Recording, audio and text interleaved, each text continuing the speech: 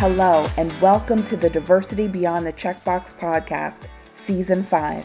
I'm your host, Jackie Ferguson, certified diversity executive, writer, human rights advocate, and co-founder of the diversity movement. On this podcast, I'm talking to trailblazers, game changers, and glass ceiling breakers who share their inspiring stories, lessons learned, and insights on business, inclusion, and personal development.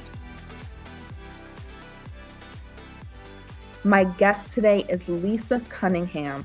Lisa is a motivational speaker, diversity event producer, and LGBTQ influencer. After almost 20 years on the film and video side of entertainment, she pivoted into a successful career in digital media and diversity events for companies that are looking for an edge with content that appeals to diverse communities. Lisa, thank you so much for joining us today. Jackie, it's just a pleasure to be here. Thank you for having me. Of course. So Lisa, I always like to start by asking our guests to just tell us a little about yourself, whatever you would like to share about your family or your background or your identity. Jackie, you know what? I am a native of Atlanta, have been in the film industry for longer than I probably want to admit. I'm going to date myself if I say that. And just proud to be in Atlanta, in a city that I think is just a hotbed of topics. There's so much going on in this city that relates to social activism, health and wellness, politics, everything. And so for me to be at this kind of epicenter, I'm just loving it, to be quite frank. It's never been a better time to be than to be in ATL. That's awesome. Awesome. So Lisa, I've certainly done quite a bit of research on you, but just for the excitement of our listeners, can you tell us a little bit about your early career and some of the highlights? It's so interesting growing up in Atlanta. My family wanted me to be an engineer, and I snuck and changed my major at the University of Georgia, unbeknownst to anyone. And it was a film video major. I think they had only had it for a few years. And I came to Atlanta during the summer, got a job at a athletic club, and met a guy who was a production designer. He took me on a music video set. And I like to say from then I was hooked and never left. My very first video I ever got a check for, it was a whole $100. I thought it was more. I was quitting school. You hear me, Jackie? I was quitting school. I said, if I'm going to make $100 in a day, and it was for TLC's What About Your Friends music video. And we filmed that thing, and I was a production assistant. And they gave me that $100, and I said, "Oh wow, this is where I'm gonna be."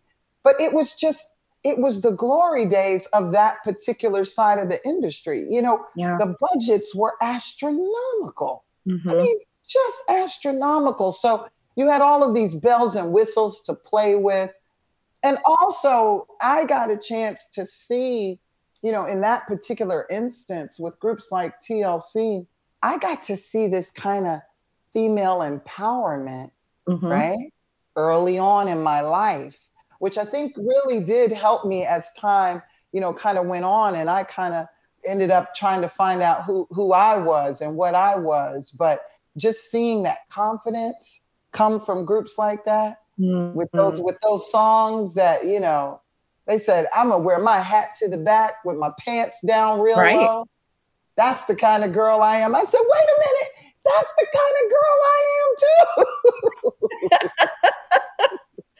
Oh, that was amazing music. And it really was empowering for us as women moving into a genre where we said what we wanted, right? Yes. And we were concerned about what our needs were, right? In music for one of the first times. And I just remember that music changing how I thought about, speaking up for myself, right? Yes. It was amazing. Yes. And so then I just continued on in that business, and ended up doing a lot of with the rappers.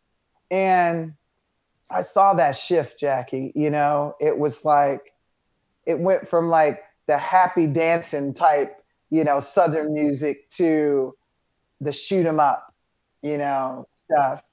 I saw the Master P's of the world, introduce that whole thing.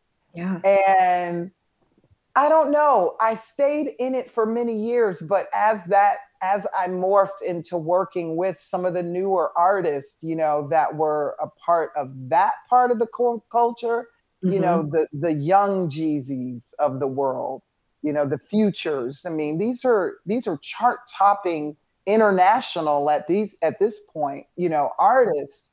And when I was working with them in my last days of doing music videos, I just, there was that thing nagging at me like, is this it? Yeah. Is that it? And what I think has been amazing is to see my own kind of story play out as I'm also watching some of these young men and women's stories play out. And we just all been growing through the process. Yeah, that's right. That's right. Yeah. Like I look at young Jeezy, he's not that anymore. He's Jeezy today. Right. And this guy's turning into some sort of model citizen, Right. And so, there's redemption on the other side of all of it, I guess. That's right. That's right. So, Lisa, while you were in that part of the industry, what was the moment or the project or celebrity that you worked with where you said, wow, I have made it? Well, there's a couple of people. I mean, when you do a video for Gladys Knight, you just kind of like, wow. Yes. But I think it was when I got the call from Missy Elliott, and she had a new artist she wanted to do something with. And I said, well, Missy, I don't direct videos anymore. I don't. She said, oh, no. I hear if I come to Atlanta, you're the one. You're the one. And we did a couple of wonderful projects together. And I think just, Missy Elliott, and just, she has such an endearing place in so many people's hearts. So for sure, she was definitely up there on my bucket list. So I'm glad I got to work with her. For sure. Oh, I love Missy.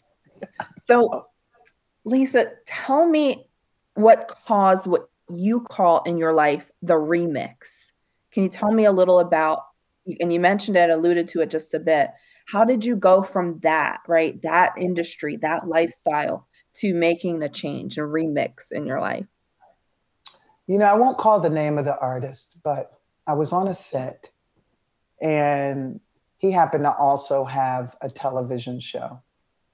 And so we were filming a music video while they were filming the television show simultaneously. And while we were doing the behind the scenes, people for the television show were showing that the children were around and what have you. But this video was about gangster rap. It was about getting revenge on the next group of guys, And so there was this one scene where all of these guns were on a pool table. Never forget it. I physically, because his son went up and picked up one of the guns. I just wasn't prepared for that, quite frankly. Yeah. I believe in anyone's right to bear arms, don't get me wrong. But that right there wasn't what I think our founders intended. Yeah. Semi-automatic weapons, that sort of thing, right?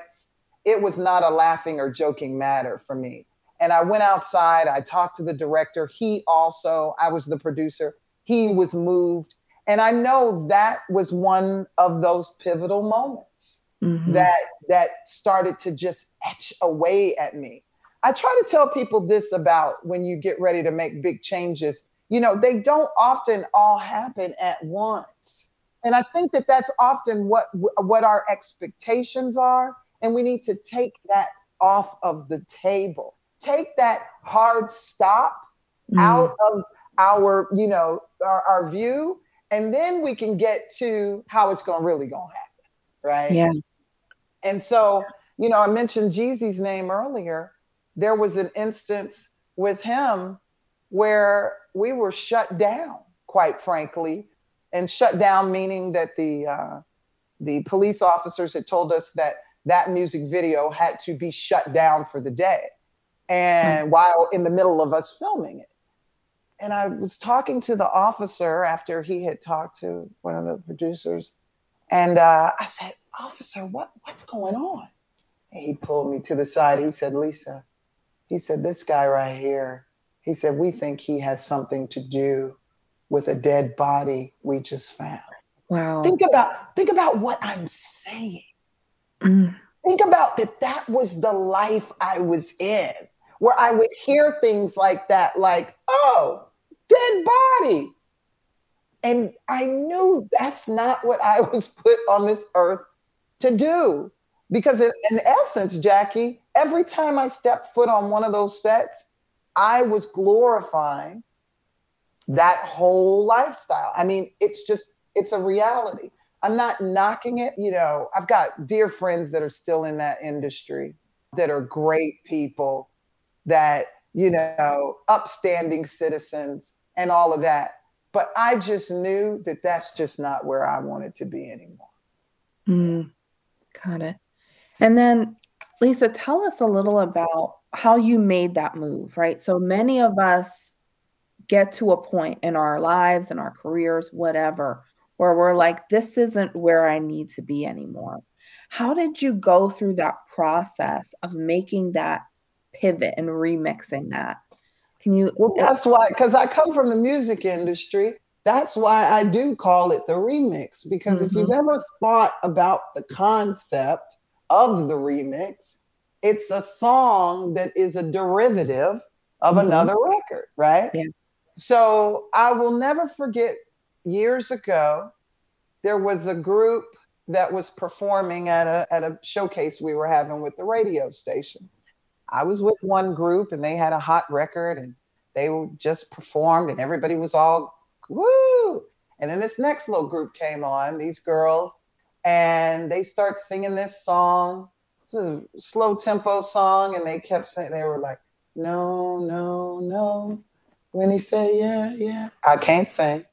Anyway, this poor group was this close, Jackie, to getting booed.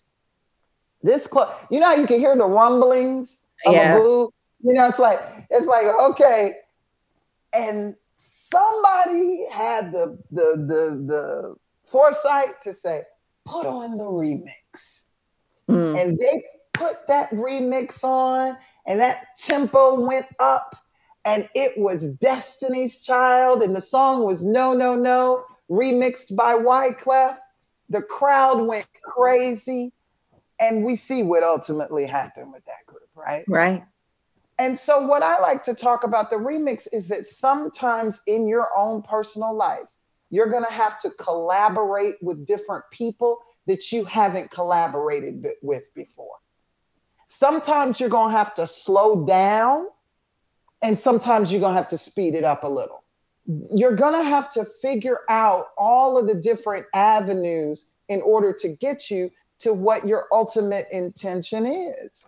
And like I said earlier, I think a lot of us think it's supposed to be some magic pill that we can take or some instant thing that's going to happen. It's just not going to happen that way. But it is going to happen by you getting outside of your comfort zone. Everybody in my life told me, Lisa, you're the music video queen. Lisa, this is what you do for a living. Lisa, you're never going to do anything else. An MTV producer told me, Lisa, you're never going to do anything else but music videos. Imagine that. And here I was stuck with that identity and not knowing how to remix it. But once I got that intention in my spirit, once I got that intention so deep down, man, things just started happening, Jackie. And I mean that in all sincerity. Just little baby steps started happening. Because when you have the real intention, and I want to say this to your viewers, your listeners, when you have the real intention, your barriers will start to reveal themselves.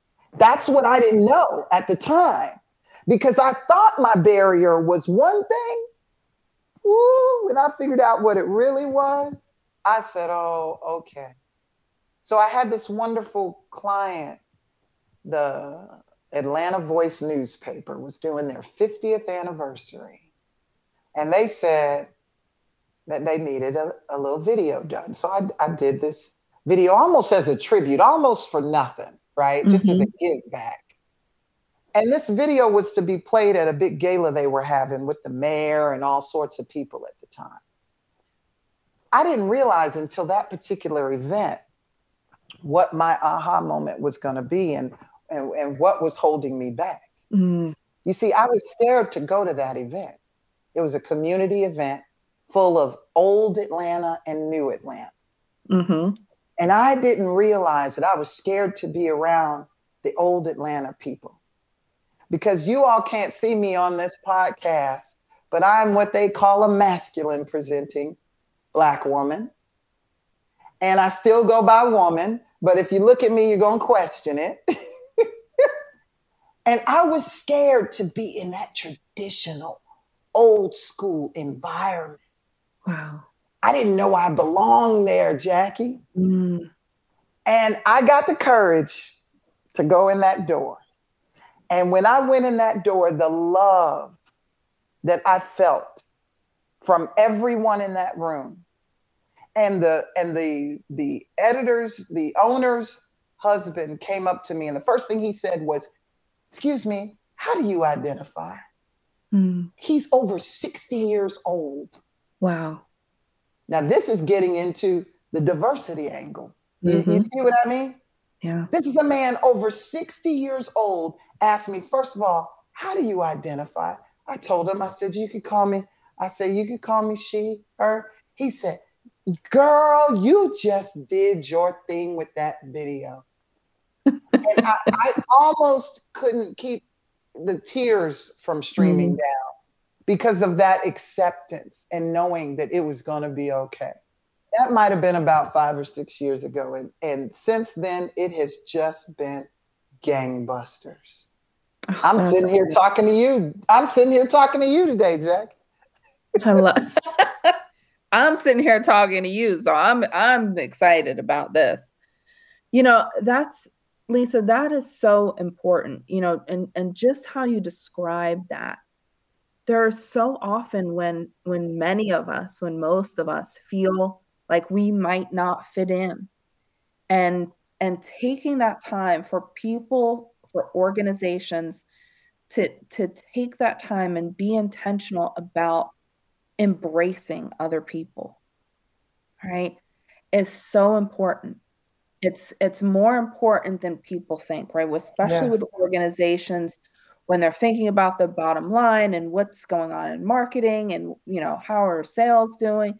You're not thinking necessarily about people with the time and attention that you should, but wow, what a difference. And, you know, because that man was 60, I love that. It just goes to show you that you can lean into the DEI conversation. Yes.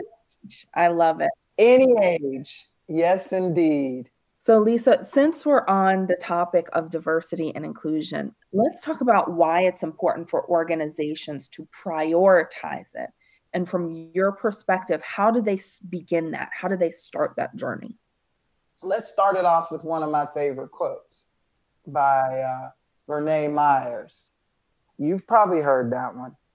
Diversity is being invited to the party. Inclusion is being asked to dance. But belongingness is being able to dance like no one is watching.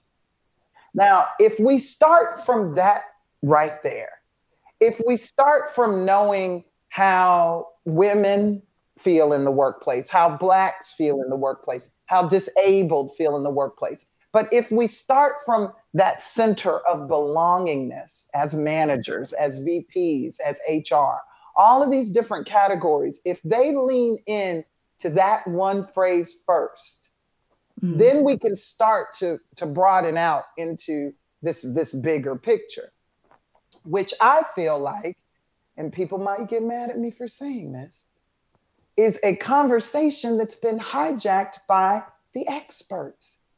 This conversation is not an expert's conversation. This conversation is for you and me and everyone to have. Yeah. Don't never call. First of all, I'm not an expert, but if I did get to be an expert, don't ever call me an expert in this, because we are all co-collaborating on what this whole DEI conversation even looks like. Yeah. So I think we start from that. We start from giving each other grace. See, these are fundamental humanity things we don't want to talk about first. We're going to start talking about ERG. Wait a minute. Stop. Absolutely, Lisa. That's right. In the ERG group yet. Let's see what's up with the hiring managers' headspace. Because you got these guys and gals and especially guys, like, think about it, in tech. I've had people talk to me. One woman was telling me the other day that she was a recruiter in the tech space, and she was trying to hold her, organizations accountable for hiring more women. And they ended up having to answer to why they weren't hiring more women. So in their exit from disqualifying a candidate, they had to say why she had been disqualified to get to the real inherent biases. That makes me feel uncomfortable thinking about that process for that recruiter. Yeah. I feel a little uneasy about that. But then I say to myself, maybe that's what's needed. That's right. Because if you look at that, there was a lean-in study last year, and I think they've updated it. And so I don't know if the numbers are better or worse, but we're talking about, I think, around 77% of our white brothers and sisters believe that they are allies in the workplace. Mm-hmm. Okay. But only 26% of Black women believe that they have allies in the workplace. What kind of weird disparity is that? Mm-hmm. And how do we close that gap? Lisa, that's a great question. And, I think that where that stems from is a lot of times people think, well, I want other people to succeed, right? And I'm not going to say anything. I'm maybe not going to do anything, but in my heart, right, I want other people to succeed. Right. So then they check the ally box for themselves, which you can't do. You cannot be a self-proclaimed ally. Correct. That's exactly right. But they're checking that ally box for themselves. But what they're not doing is speaking up in the meetings and saying, culturally diverse person, what do you think? Right? Simple things like that. Not allowing those people to be talked over, right? Pulling them into those meetings that they sometimes think, well, that's not my meeting. That meeting's not for me. No, you've got something to add and contribute. Yes. That action piece is I think that disparity between the way people feel and the way they think the world should be and how they're actioning on it.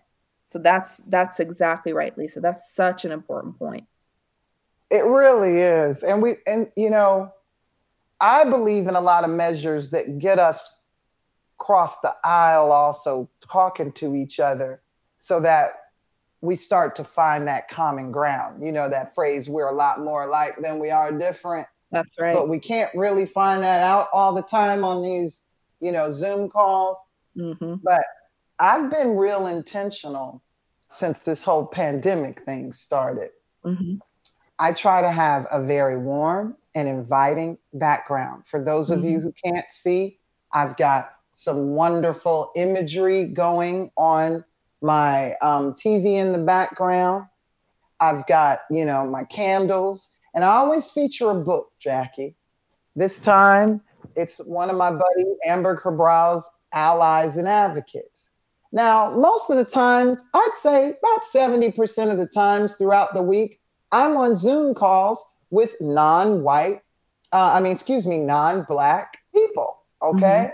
And this book and others have become such a wonderful topic for us to just, have some common ground. They're like, oh, Lisa, what's that all about? Oh, it's an allies book. And then we start to talk about what being an ally really means. And it's Yeah. a very natural and organic conversation. Mm-hmm. Now, I want to be clear here because I know what the argument is. It's not a Black woman or a Black man's responsibility, right, to teach these things. I get that. But I'm going to be honest, anytime I can, I do. Absolutely. You know, I think all of us have to make that uncomfortable, sometimes uncomfortable step in the direction of the other person. And sometimes that means for people who are white, I'm going to ask a question that might leave me a bit vulnerable, right, with the answer. Or as a culturally diverse person, as a Black woman, I might have to step forward and say, I've got to have another conversation, right? But that conversation may be helpful in creating a real ally in the space, not just for me personally, but for others, right? And so that's so important, Lisa. It truly is. I mean, there's so many different ways and approaches that I think people in leadership in corporate and other organizations can do on a day-to-day basis that aren't a part of systemic, you know what I'm saying, Yeah. protocol. Mm-hmm. And if we just start thinking of all of those ways, they say that most Black women feel like they, can't take off work. If they do, there'll be real repercussions for it. I like to think of the work-life balance. If supervisors would just introduce a better understanding of the amount of a workload on a particular individual, because like I said, a lot of times Blacks just simply feel like they gotta take on that extra thing. They're too scared to tell their supervisor, hey, I got too much on my plate right now as it That's is. right. And Mm-hmm. it's like, my partner works in corporate and she tells me the most amazing stories about how her manager always does a temperature check with her, always, Mm-hmm. and says, hey, is this too much? What do you got? Can we make this work? That should just be commonplace, shouldn't it, Yeah. Jackie? Absolutely. And Lisa, one of the things that you've been saying over the past few minutes of the conversation has to do with how you treat another person. It doesn't have to do with anyone's agenda. It doesn't have to do with where you fall on the political scale, right? It has to do with treating other people like human beings that should be respected, that should be cared for, and that should be appreciated. And that's it. If we just committed to that, right? It would make Man, a wouldn't difference. that be a great place? Yeah. I like to say that golden rule they talk about do unto others is you want them to do unto you. But Mhm. that rule has to assume that you love yourself first. Mm, That's the part of that nobody ever talks about. mm. But you've got to love yourself first in order to treat people properly. That's right. Yeah, you do. Whew. That is a word. I feel like I need my fan. Oh my gosh. So many jewels already in this conversation, Lisa. I love it. So let's talk about as an LGBTQ influencer and appointed by Atlanta Mayor Keisha Lance Bottoms to the City of Atlanta's LGBTQ Advisory Board. What do we need to know about supporting the LGBTQ community in the workplace and just in our communities? Well, I'm gonna give you a first-hand example for that. I only started talking about this publicly recently because I just feel like I needed to share something tangible from a person that a lot of people who know me know I'm not a rock the boater, right? Mm-hmm. I'm not the person out with the signs or anything like that, Yeah. because I do try to just say, hey, let's all just get along here. But over the past few years, I started to find that this happy go lucky person you see here today, I am mostly that, but there is one trigger that I have in public. And it is every time I ever have to use a public restroom. When I tell you it's a trigger, Jackie, just even talking about it almost breaks me out in a sweat. Because as I stated earlier, I'm a more masculine presenting woman. And so, can you imagine what it's like to walk towards and into a bathroom and have people immediately tell you, you don't belong in here? Mm. What are you doing walking in here? And I have to immediately say, I'm a woman. I'm sorry, this is the bathroom I'm supposed to use. And then have to shrug it off and then keep on walking. I'll take it one step further. I will be at the sink in the bathroom, and a woman will be with her child. She'll clutch the child. It literally makes me tear up thinking about it. She'll clutch her child, hurry and wash the hands, and bolt out of that bathroom. Mm. And when I got with the mayor's office, one of the things that I saw was that the mayor was definitely an ally and an advocate.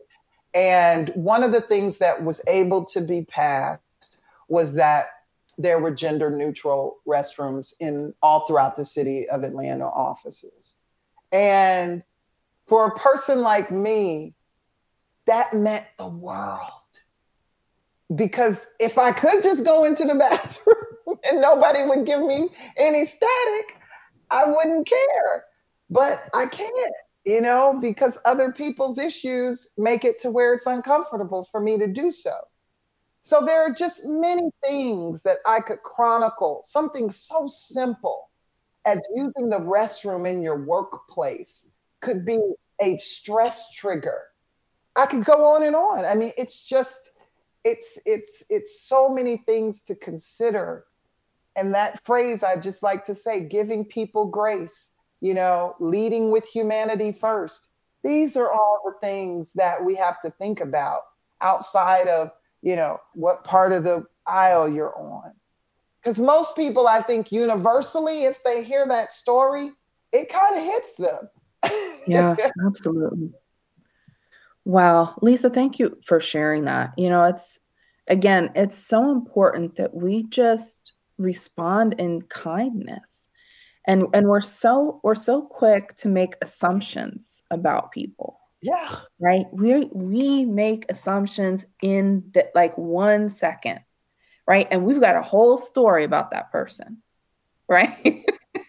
Yeah, And there's some woman saying a man went into the bathroom earlier today. She's still saying it in her head, probably. it's just so terrible that we can't just let go of that, right? And just care about each other. Yep. Just be kind to each other. Yeah. It's stressful, right? It creates a level of anxiety for you that people don't think about, right? And oh, well, it just happened this one time, right? The one time for that person that said that thing or that responded in that way is just another thing for you, right? Another experience for you that's the same. And that's sometimes what people don't understand. It's like, well, it's just one thing. Well, I didn't mean anything by it, but these microaggressions and sometimes macroaggressions, right? Right. That are piled on top of culturally diverse people. It's heavy, right? And people There's don't, data. yeah. There's data that shows that dates years back. It's not on the forefront of anything. And one of the organizations I work with, the Black Women's Health Imperative, the CEO, loves to talk about that concept of weathering. Mm. And that is the effect of things like racism on us from like a health standpoint. Yeah. Okay. So now you're saying, you just said it, Jackie. It's like, what sort of toll does that take on us from a health standpoint?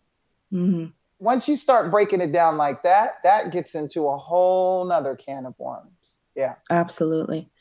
So, Lisa, you've done quite a few spots with celebrities on women's health.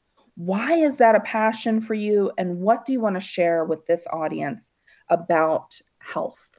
What I think is that there's a lot of characters in every society, you know, with Black people, white people, there's people that are endearing, right?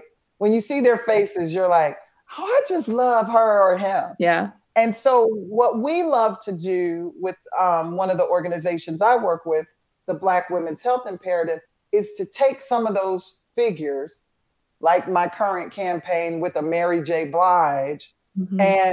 and let Mary J. tell you out of her mouth, I lost my aunt to breast cancer. We are not normalizing this conversation, and we should.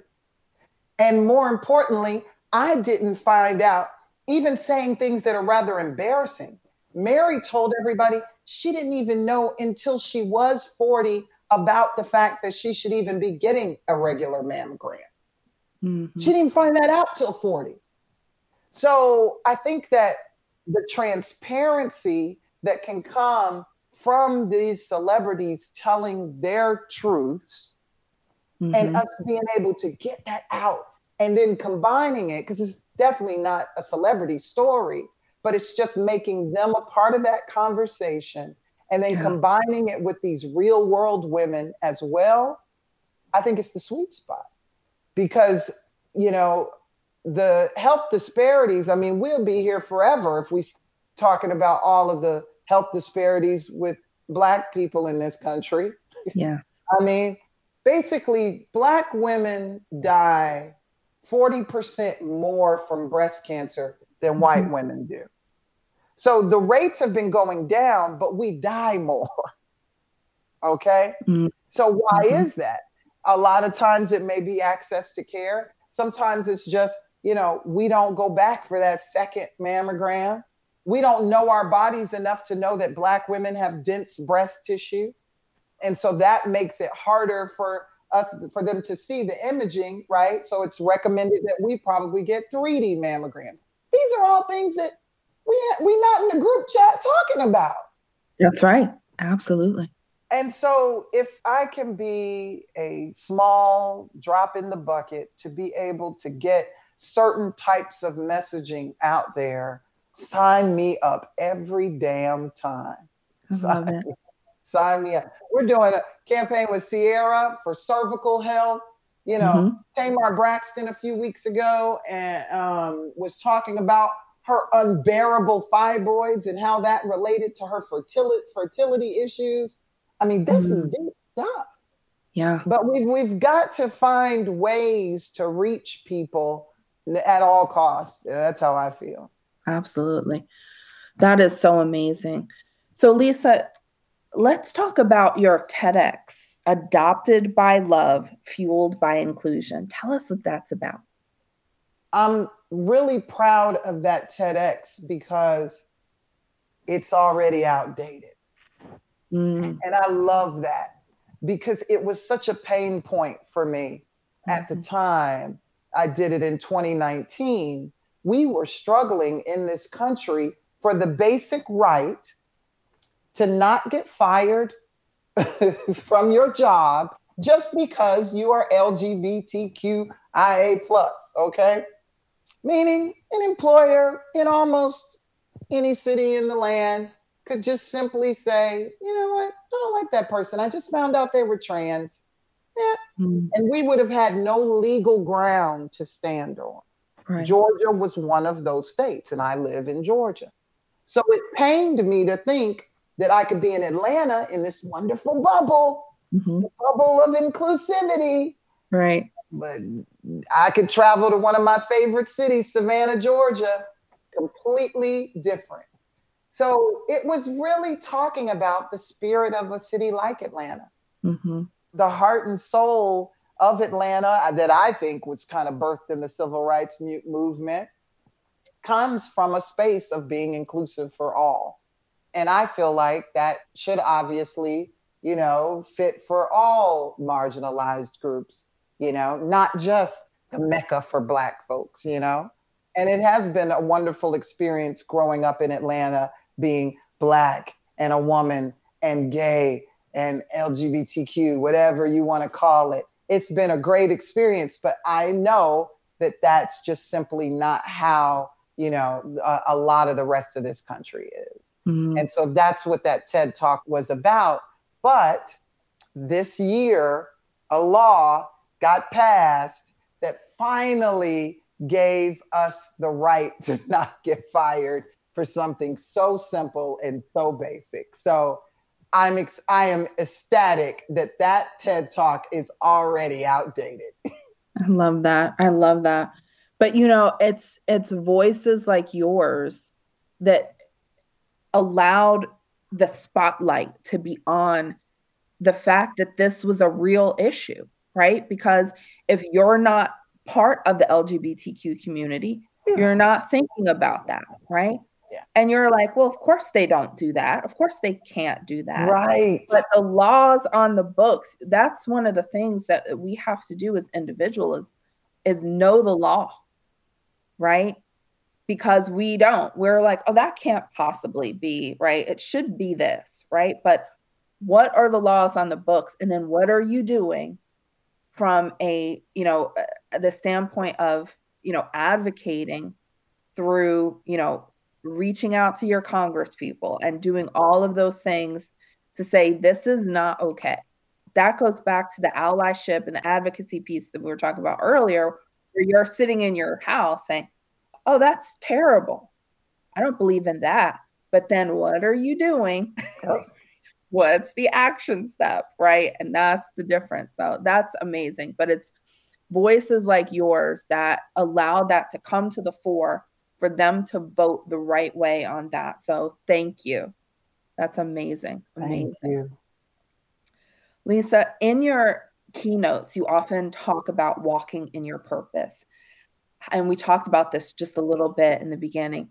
How do we begin to evaluate what our purpose is, and how do we make that a practice? I personally think it's about getting quiet. And I'm going to say this to anybody listening. You Google me, you're going to find I don't have a wife. I don't have children. So you may say to yourself, oh, yeah, Lisa, that's real easy for you to get quiet. I got these three youngins right here. But when we make ourselves a priority, that getting quiet can happen for anyone. And that's the only time I feel that you're going to be able to start to figure out what the purpose is you got to get past the clutter and make yourself a priority. And that's just, quite frankly, very hard. You hear me speak a lot more to women than to men because it was shown during the pandemic, the actual weight of the world, right, was on women more than ever. And we have to make ourselves that priority. And that's getting quiet. That's your gateway. That's your gateway to finding your purpose. I love a good vision board. I do. I love, I love these exercises, but I think that first getting quiet can go a long way. Absolutely. Great advice there. So Lisa, your website is ihavethesecret.com. Tell us, what is the secret? For me, the secret was really about knowing that I don't ever worry about any of this anymore. I don't. And once I stopped worrying about whether bills were going to get paid, whether my relationship was going to be better with my family, I just put in the work, Jackie, and all of it flows. See, people think that the secret thing means that you're not putting in the work. You are absolutely putting in the work. I always say things do happen to me occasionally, but when they do, they happen to me at such a smaller level than they would have in the past when I wasn't on the right frequency, right? And so I talk to people a lot about, because once again, I love that the music references. I love being on the right frequency. If you want to hear hip hop, you can't turn on the country station. Mm-hmm. That's right. You got to be tuned in, tapped in. And if you are tapped in properly, I feel like that is truly the secret. And also, you know, we talk a lot about the way children learn, right? Mm-hmm. We need to think about how adults learn and how we process things. Because for me, when people used to say setting goals, man, I'm a Sagittarius. That made me want to run for the hills. I was like, setting goals.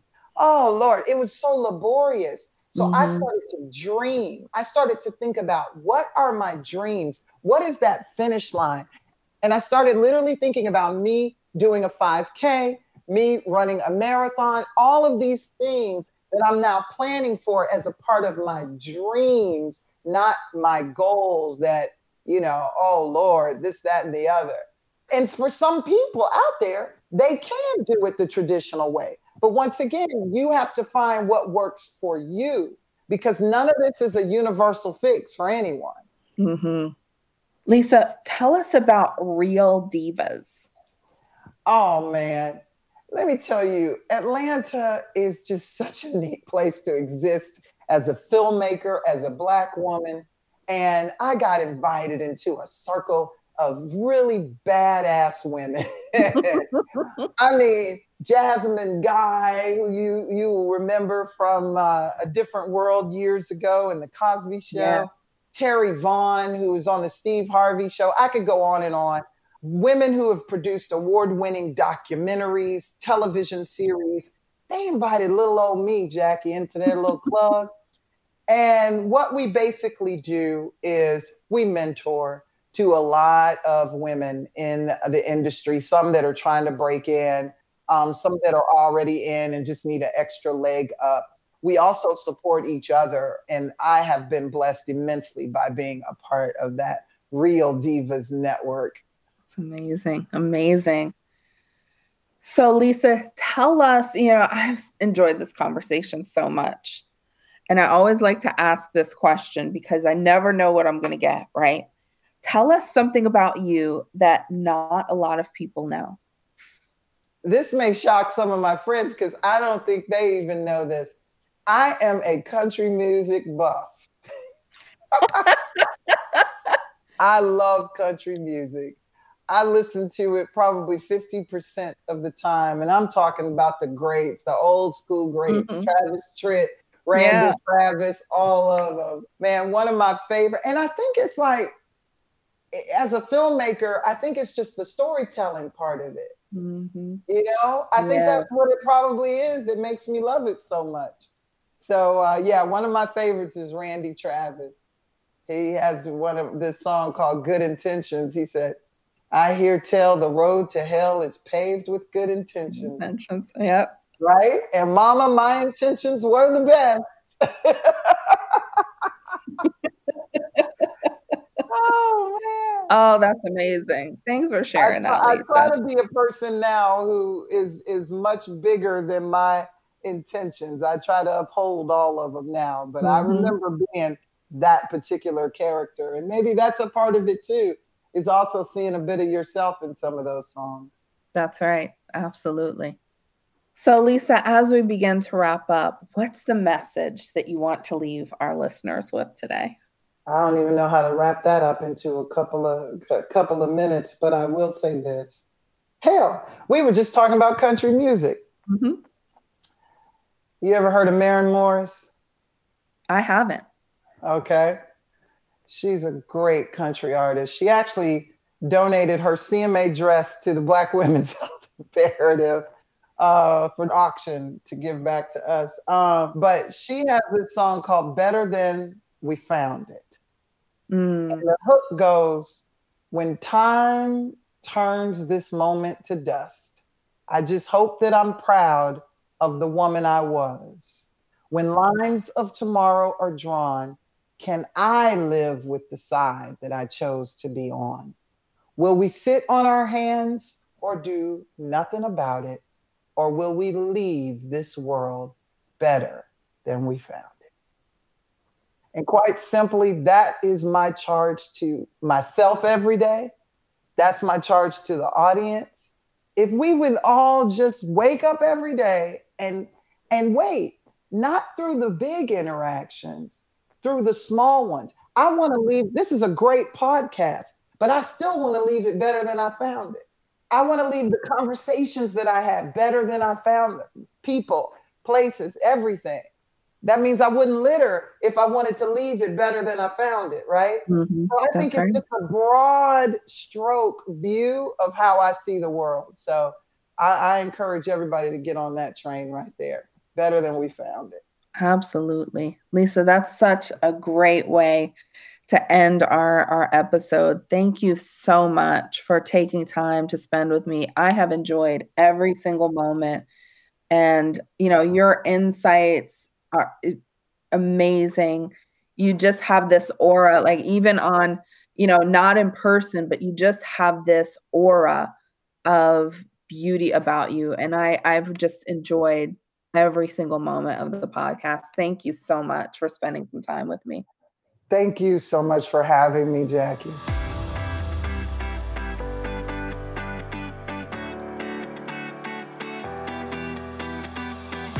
Thanks for listening, everyone. If you like this show, subscribe on Apple Podcasts, Spotify, or wherever you listen. And if you really like it, leave us a rating and review as well. To keep up with our seasons and our guests, follow this podcast on LinkedIn, Instagram, and Twitter. This show was edited and produced by Earfluence. I'm Jackie Ferguson. Join us for our next episode of Diversity Beyond the Checkbox. Take care of yourself and each other.